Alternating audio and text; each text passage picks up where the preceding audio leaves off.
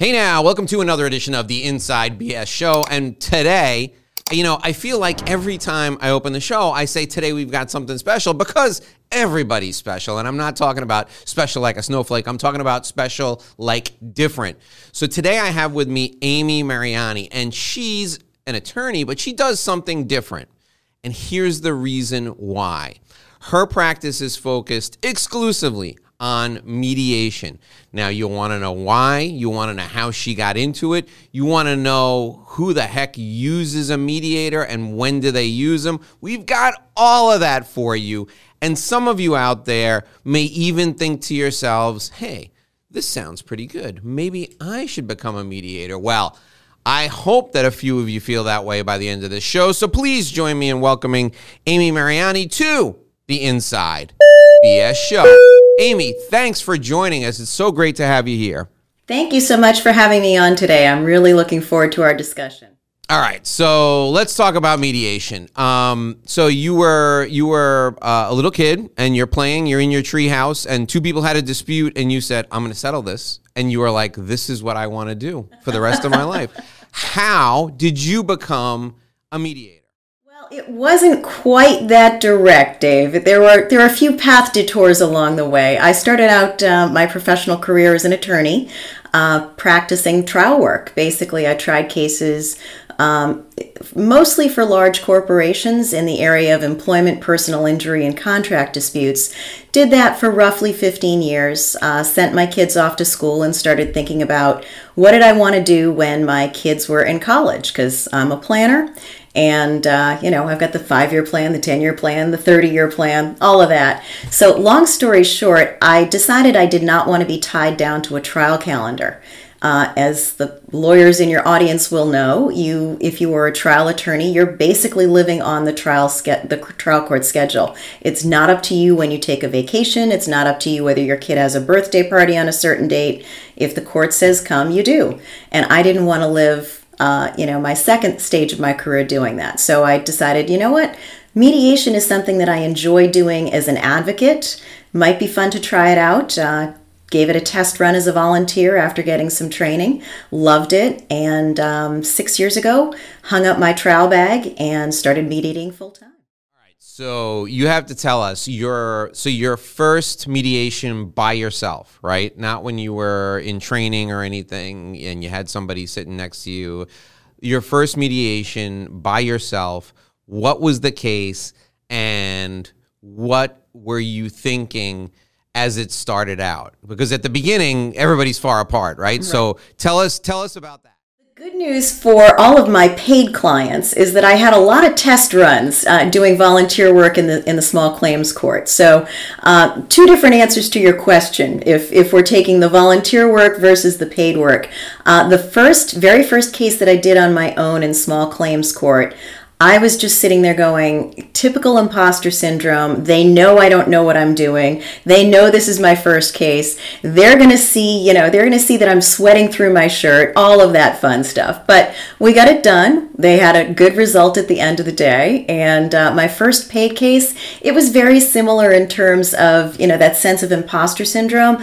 But then once you get in the rhythm of a mediation as a mediator, and you are so into it, you don't have time to be nervous. You have to just sort of sit there, concentrate, and really focus in on it. Most of my cases, including the first two that I ever did, both paid and unpaid, are contract disputes. Fights over money. Somebody didn't do something that they were supposed to do. Both of them settled, as do 95+% of my cases. Great. All right. So I need to know the secret to getting everybody to put their cards on the table, because everybody walks in the room and how do you know, the first thing they say is garbage. How do you know when you're done with the garbage and you're down to, all right, now we're really talking about something that, both sides can agree to. It's just a matter of who's going to move a little bit more this way, who's going to move a little bit more this way. How do you get past that initial puffery? Let's just call it puffery rather than, BS. But how do you get past that initial veneer that everybody throws up? Takes time and it takes trust in me as the mediator and in the process itself. That usually, if it's a full day mediation, that usually happens around the halfway point. If it's a half day mediation, maybe a little earlier because people know that time is a little bit more valuable in those contexts.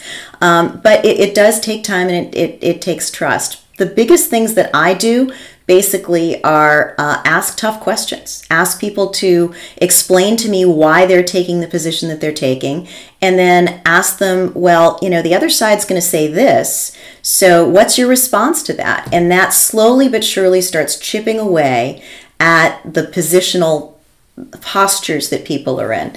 And then I also ask them, what's this really worth to you in terms of your time and your stress? Because those are factors most people do not take into account when they look at the quote unquote dollar value of a case. All right. So Amy, how do you, I know what I would do if I were on one side. I would try and become your best friend, and I would try and read through you where the other side was, right?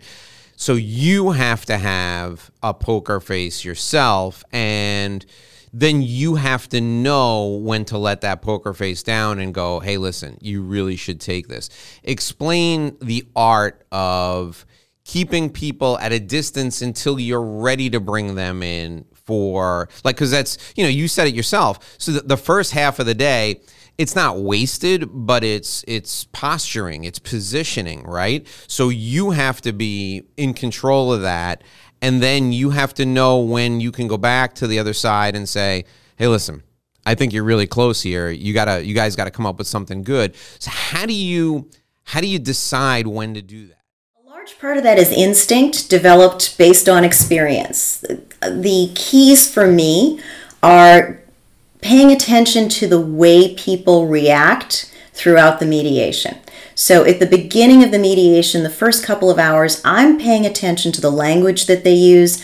I'm paying attention to their body language. I'm paying attention to their gestures, all of those kinds of things to pick up cues as to when people are comfortable, uncomfortable, probably telling me the truth, probably telling me part of the truth, probably not telling me the truth. And once I take all of that information and distill it, I can get a good sense of who the people are and whether they're straight shooters or not.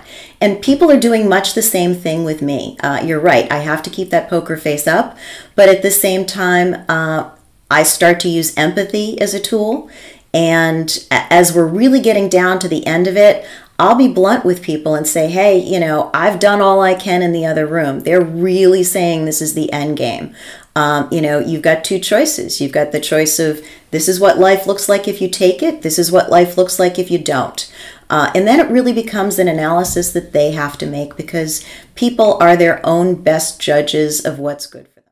All right. Now, I'm going to ask you a really tough business question for you, right? Because you get your work when either the court appoints you or both sides agree that you're the right person for the job, right? So you have to be, you're every time you're in a room with a litigator, you're marketing, you're selling yourself, right? What happens when both sides agree, Amy's the right person for this, and now you got friends on both sides, right? So you know that you have friends on both sides. How is that different than you mediating with two people that you barely know, right? How is it different for you? That's a really tough situation to be in. And to be very frank, there are situations where people have asked me to mediate and I've said, I'm probably not the right person because I know you too well. So my rule of thumb is if you're coming over to my house for the summer barbecue, I'm probably not going to be the person that you want to have mediate. We know too much about each other. So I'm perfectly comfortable mediating with people that I know well, but aren't social acquaintances, basically. Yeah, professional acquaintances. All right. Now, what about in a mediation? And this is something that just kind of struck me.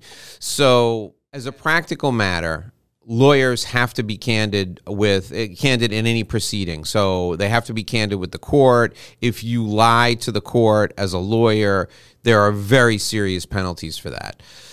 Is the same candor, is the same expectation of candor there in a mediation?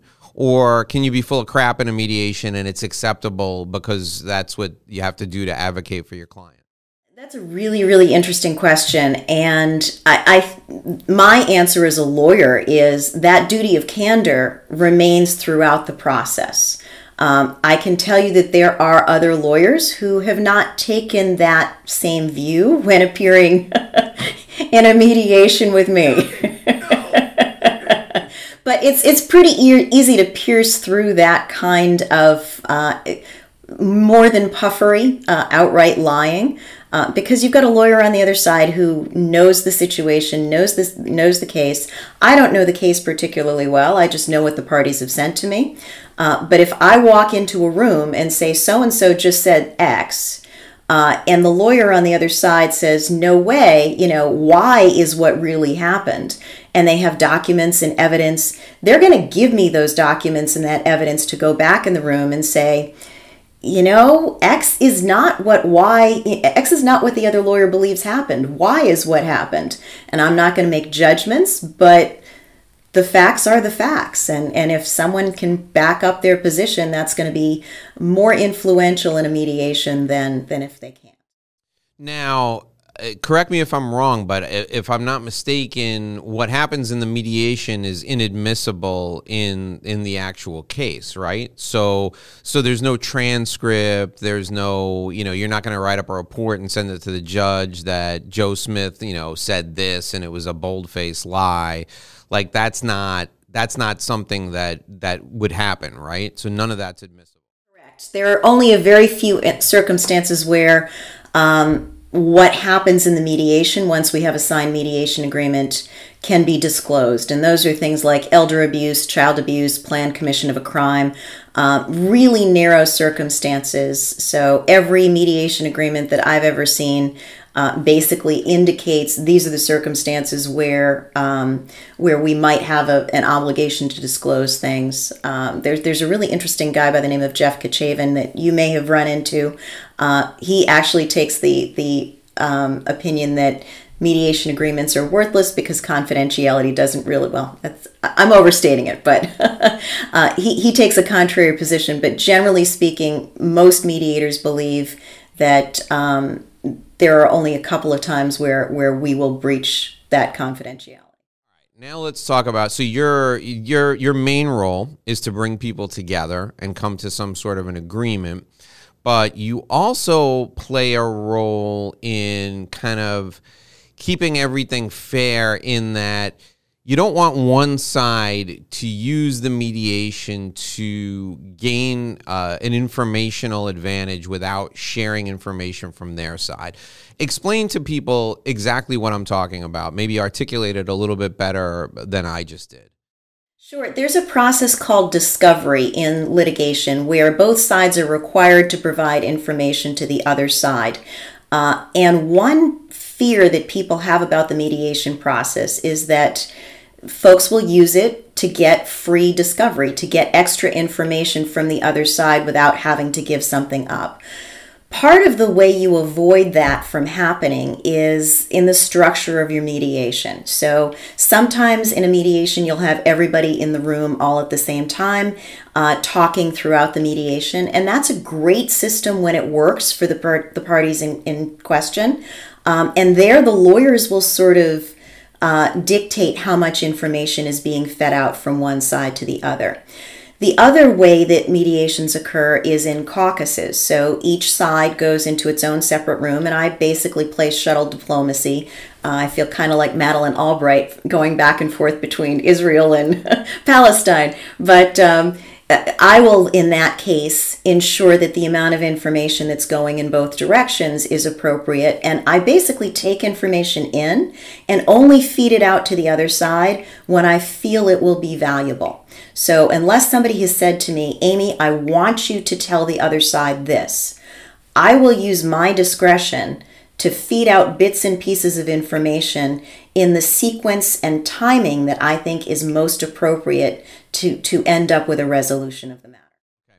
Now, you're licensed in the Commonwealth of Massachusetts. Are you licensed anywhere else? Are you licensed in? I have an inactive license in Maine, and I'm admitted to a whole bunch of federal courts nationally. Okay, so is it mandatory in the Commonwealth of Massachusetts to mediate before litigation or as part of the litigation process in any specific type of case? No, it actually isn't. There are a few court programs in place where you will basically be referred to mediation right away. The federal court has a lot of cases referred to mediation, but you're not required. And actually, one of the interesting things that your listeners might want to know about mediation is even if a court orders you to mediation, mediation is a voluntary process. So you may have to show up on the day of mediation, but you can say, no, I don't want to do this at any point in time. And for the uninitiated, just do us a quick favor and explain the difference between mediation and arbitration to people. Some people may not know. Sure. Mediation is an entirely voluntary process where the two parties basically sit down and try to come to a resolution that's determined by them. The entire process is driven by them and their interests. Arbitration, on the other hand, is basically a mini trial. So the parties come in, they offer evidence to a neutral fact finder, and that neutral fact finder makes a ruling as to one side winning and the other side losing. Okay, so Amy, I want you to take a second, think about this, the answer to this one. I want you to talk about when it makes sense to do exactly what you mentioned a little while ago and bring the parties all into the same room, and when you think it's best just to keep everybody separate. Is it, do you hear something? Do you see something? Do you wait for one of the parties to say, hey, it would be great if we could just get together and hammer this out? I want you to answer that in just 1 minute, because I need to remind people right now that we are brought to you by Sandrowski Corporate Advisors. Since 1983, Sandrowski Corporate Advisors has provided expert client service to people all over the United States. Now, they are a CPA firm, but they have a different perspective. You see, they focus on dispute advisory, business valuation, litigation support, forensic accounting, and risk management. They will help you save money on your taxes if you're a business owner or a high net worth individual. But Sandrowski has an entire area of focus where they will look at financials that are either in dispute or the subject of litigation. Now, why is it important that you work with a CPA firm that has experience in this area? Well, the CPA firm not only has to be able to expertly examine those documents and render an opinion, they also have to be able to do it in a way that is easy for non-financial people to understand. People like me, people like Amy, people like judges and the court. If you have a case, if you have a matter, and you think there's going to be a dispute about the financials, don't use your CPA who does your regular taxes if they've never testified in court before. That CPA is going to write up a report. They're going to get up on the stand. They're going to sweat, or they're going to be subject to discovery, and they're going to sweat, and they may not be able to explain it in a way that is easy to understand. I want you to reach out to Sandrowski today because these folks have been doing this for years. The person who heads up their valuation and their forensic accounting area is a guy by the name of John Alfonsi, and he's a college professor in addition to being a working CPA who handles these matters. Why is that important? Because college professors break things down in a way that's easy for people to understand. You can reach out to John. You can reach out to anyone at Sandrowski by calling 866-717-1607. 866-717-1607. Remember, Sandrowski Corporate Advisors, they're a CPA firm with a different perspective. We're also brought to you by My Revenue Roadmap Guide. You want to build your book of business? I've got a tool for you. It's the same business development plan I use with my clients. I call it My Revenue Roadmap. You can get your own Revenue Roadmap Guide, the same system I use with my clients, and you can get it for free. Here's what you need to do. Go to revenueroadmapguide.com. That's a website, revenueroadmapguide.com. Enter your contact info. Download it now for free. You can customize it for your practice, whether you're a CPA, a lawyer, an engineer, a consultant, a financial advisor, a banker.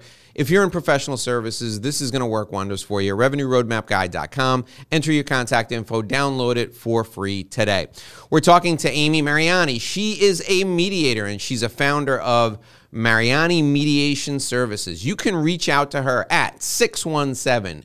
617-279-0540. All right, Amy.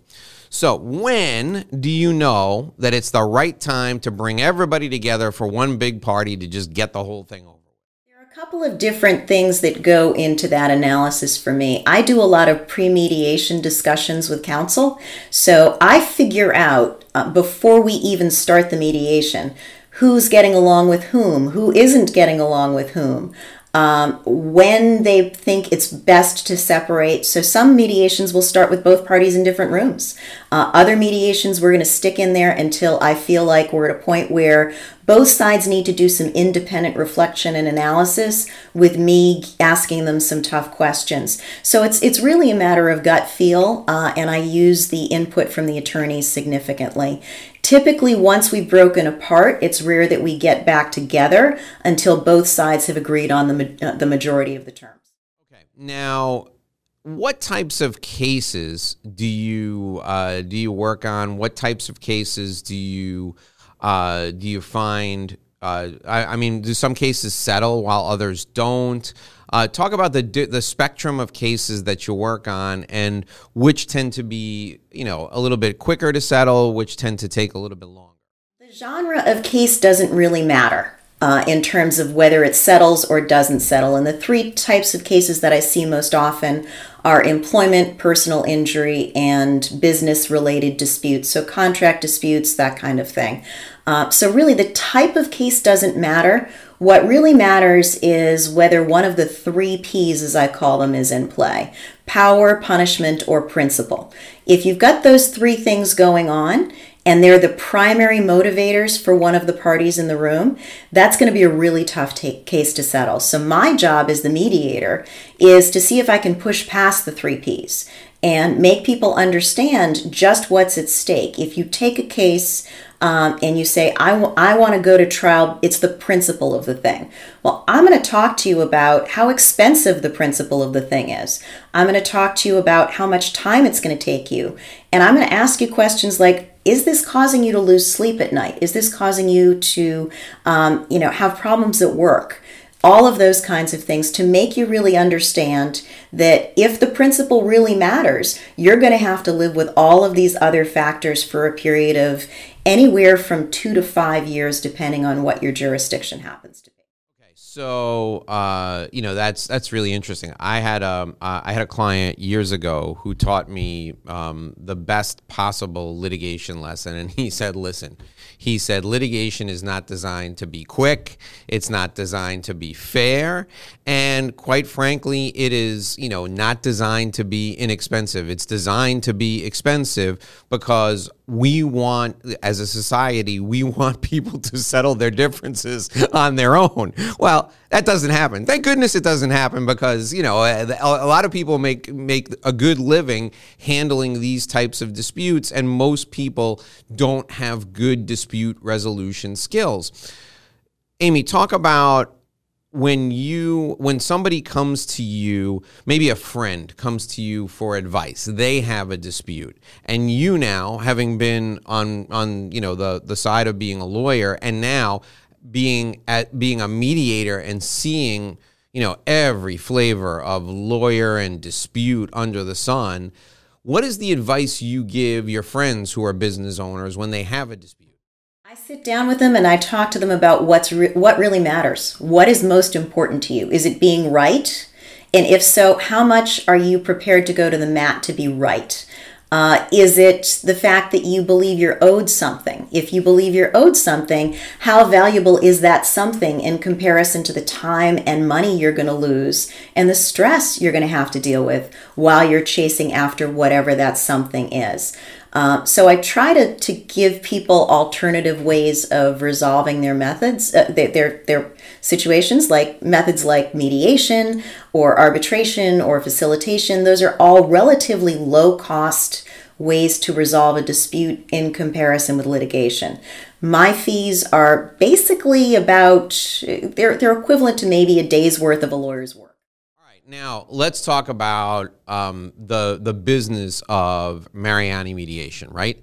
How do you go about getting clients? Because you're walking a tightrope. It is really, you want to have relationships with these people, but like you said yourself, your relationship has to be good. It has to be cordial, but it's got to be professional. So you can't be seen by one lawyer having a beer with another lawyer, right? You got to be really careful. So talk about your business development activities for people who are out there. Maybe there's a lawyer in Oregon who's thinking of going into mediation.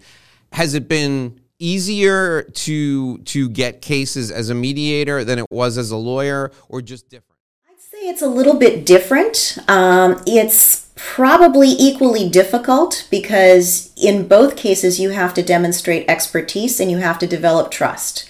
If you don't have the trust of the person who makes the phone call to you initially, you're probably not going to get that case. Most of my referrals are word of mouth, and most of them either are people who know me directly or they're people who know me through the second layer of folks. So it's important to develop those relationships. It's important to get out there in professional organizations, be seen, and do good work.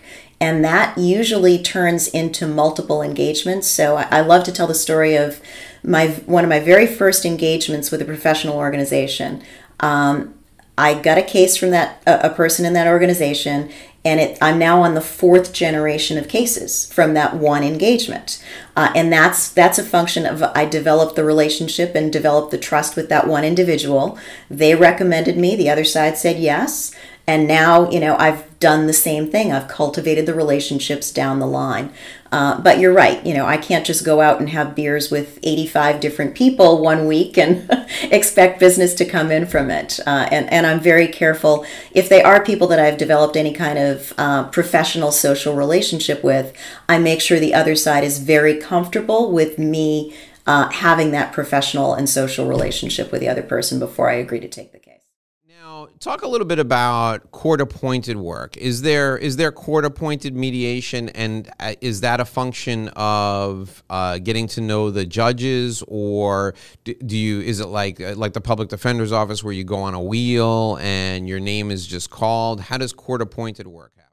That varies tremendously from state to state, and a lot of that, honestly, is dependent on the resources that your particular state has decided to put toward mediation. So there are certain states, Florida is one of them, where it's a lot easier to get court-appointed work because the state has made a greater commitment to court-appointed work than other states. Massachusetts used to have a fairly robust program, but over time, because of budget constraints, that program's been cut and cut and cut. So now these days, most of the mediations in Massachusetts occur as a result of private involvement, as opposed to a judge saying, yeah, you're going to go mediate this thing.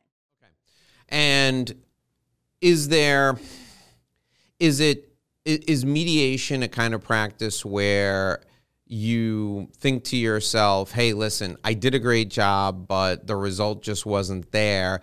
Is there a way, I guess what I'm asking is there a way for you to demonstrate to both sides that you really did an enormous job, but the parties were just never going to come together? 99% of the time, the lawyers and I have had a discussion at some point where we're like, this really should settle. And the lawyers have maybe a slightly different perspective on the settlement value than I do. But, the vast majority of the time, the lawyers and I all think, okay, this case really should settle. And you'll have a party who just doesn't have realistic expectations. And I can go in multiple times and try to re-engage those expectations. but they want what they want, and one of those three P's is in play: power, punishment, and principle. Those are going to be really tough cases to settle. But most of the time, when I walk away from a mediation, all of the time when I walk away from a mediation, I'm convinced that the lawyers know that I did everything that I possibly could, and I will follow up after a case has adjourned for the day. I'll follow up a week later or 2 weeks later, or when I know there's a major deadline coming up in the case, and say, hey, can I help you? Is there more that I can do to see if we can move this thing forward? And I've gotten a number of cases resolved, not on that initial instance, but 3-4 weeks later, when the parties have had a chance to reflect and go, that offer on the table sounds a lot better than sitting for a deposition. That's also an excellent business development strategy, that follow-up strategy, because you're going the extra mile. I know a lot of mediators that join mediation groups or organizations, and they wait for a case to be dropped in front of them. They handle that case, and then they never think about it again, right? So it's very, very smart. One question I had while you were saying that, and I thought of it earlier. I guess I should have asked it earlier in the interview, but I'll ask it now. Can you speak directly to the parties in the case? I mean, obviously their attorney's always going to be there, but can you address the parties directly, or do you always have to address your comments to the lawyer, and then basically the lawyer gives them the okay to answer? Personal preference is to talk directly to the clients whenever possible. There are some lawyers that will say, nope, I want everything to go through me. And if that's the case, I respect that directive. But I try to talk to and with the parties themselves as much as possible, because at the end of the day, the parties are the ones that are going to have to live with the consequences of their decision. And have you had a case or cases where you probably mediated at the outset, you didn't come to an agreement, and then they went through discovery and spent tens of thousands of dollars, and then somebody said, hey, let's get back into mediation. I just want this to be over. After they get a bill or two, that frequently happens. Yeah, it's a very common thing to happen. All right, let's talk briefly now about the best way for people to determine whether a mediator is for real. What advice would you give lawyers who are out there now, regardless of the jurisdiction that they're in, if they're selecting a mediator? How should they go about selecting a mediator? That's a really good question, and it's something that I don't think people give enough attention to at times when making a choice. They'll often call a service and say, hey, I have a case that needs to be mediated. The service will say, I have these people on these dates. They'll pick one of them and not really think strategically about who the right person is. I like to talk about why people retain me, and oftentimes that's because of what I used to do. I used to represent Fortune 250, so I know how to talk to people in-house. I know how to talk to business people at large corporations, and that makes me a lot more effective and efficient when I'm in a mediation and somebody like that is on one side of the case or the other. So, that's one of the factors that should come into play. What's the mediator's prior experience? It doesn't need to be in the specific area of the law, but what kinds of cases have they dealt with? What types of people have they worked with? That's key. The other thing is, does the personality fit the situation? Some cases you're going to need somebody who can hold the hand of somebody who's very vulnerable, particularly in a personal injury case or a sexual harassment case. You're going to have to deal with somebody who really believes that they are a victim. Regardless of whether or not they're going to win or lose the case, their mindset is, I'm a victim, and they have to be treated a certain way. If you get somebody who comes in and goes really heavy and hard on them, you're probably not going to get the best result. Conversely, you've got some cases where you're dealing with business folks who, unless a judge comes in and says, this is how it's going to be if you go into a courtroom, they need to hear you're going to lose hard, and this is why. So you need to think about what's the dynamic at play in your case and find the right personality fit. Some people can only mediate in that touchy-feely way. Some people can only mediate in that hard rule of law kind of way. There are other mediators who can sort of work on a sliding scale between the two, depending on how things go. So think about what those factors are in your case very carefully. Ask other lawyers and see who they have used and really like to use. Recommendations, personalized recommendations are the best thing out there. That's great. All right, now give us your best negotiating tip. I wanna go to one movie. My wife wants to go to the other movie. How do we come to an agreement? Or even more applicable.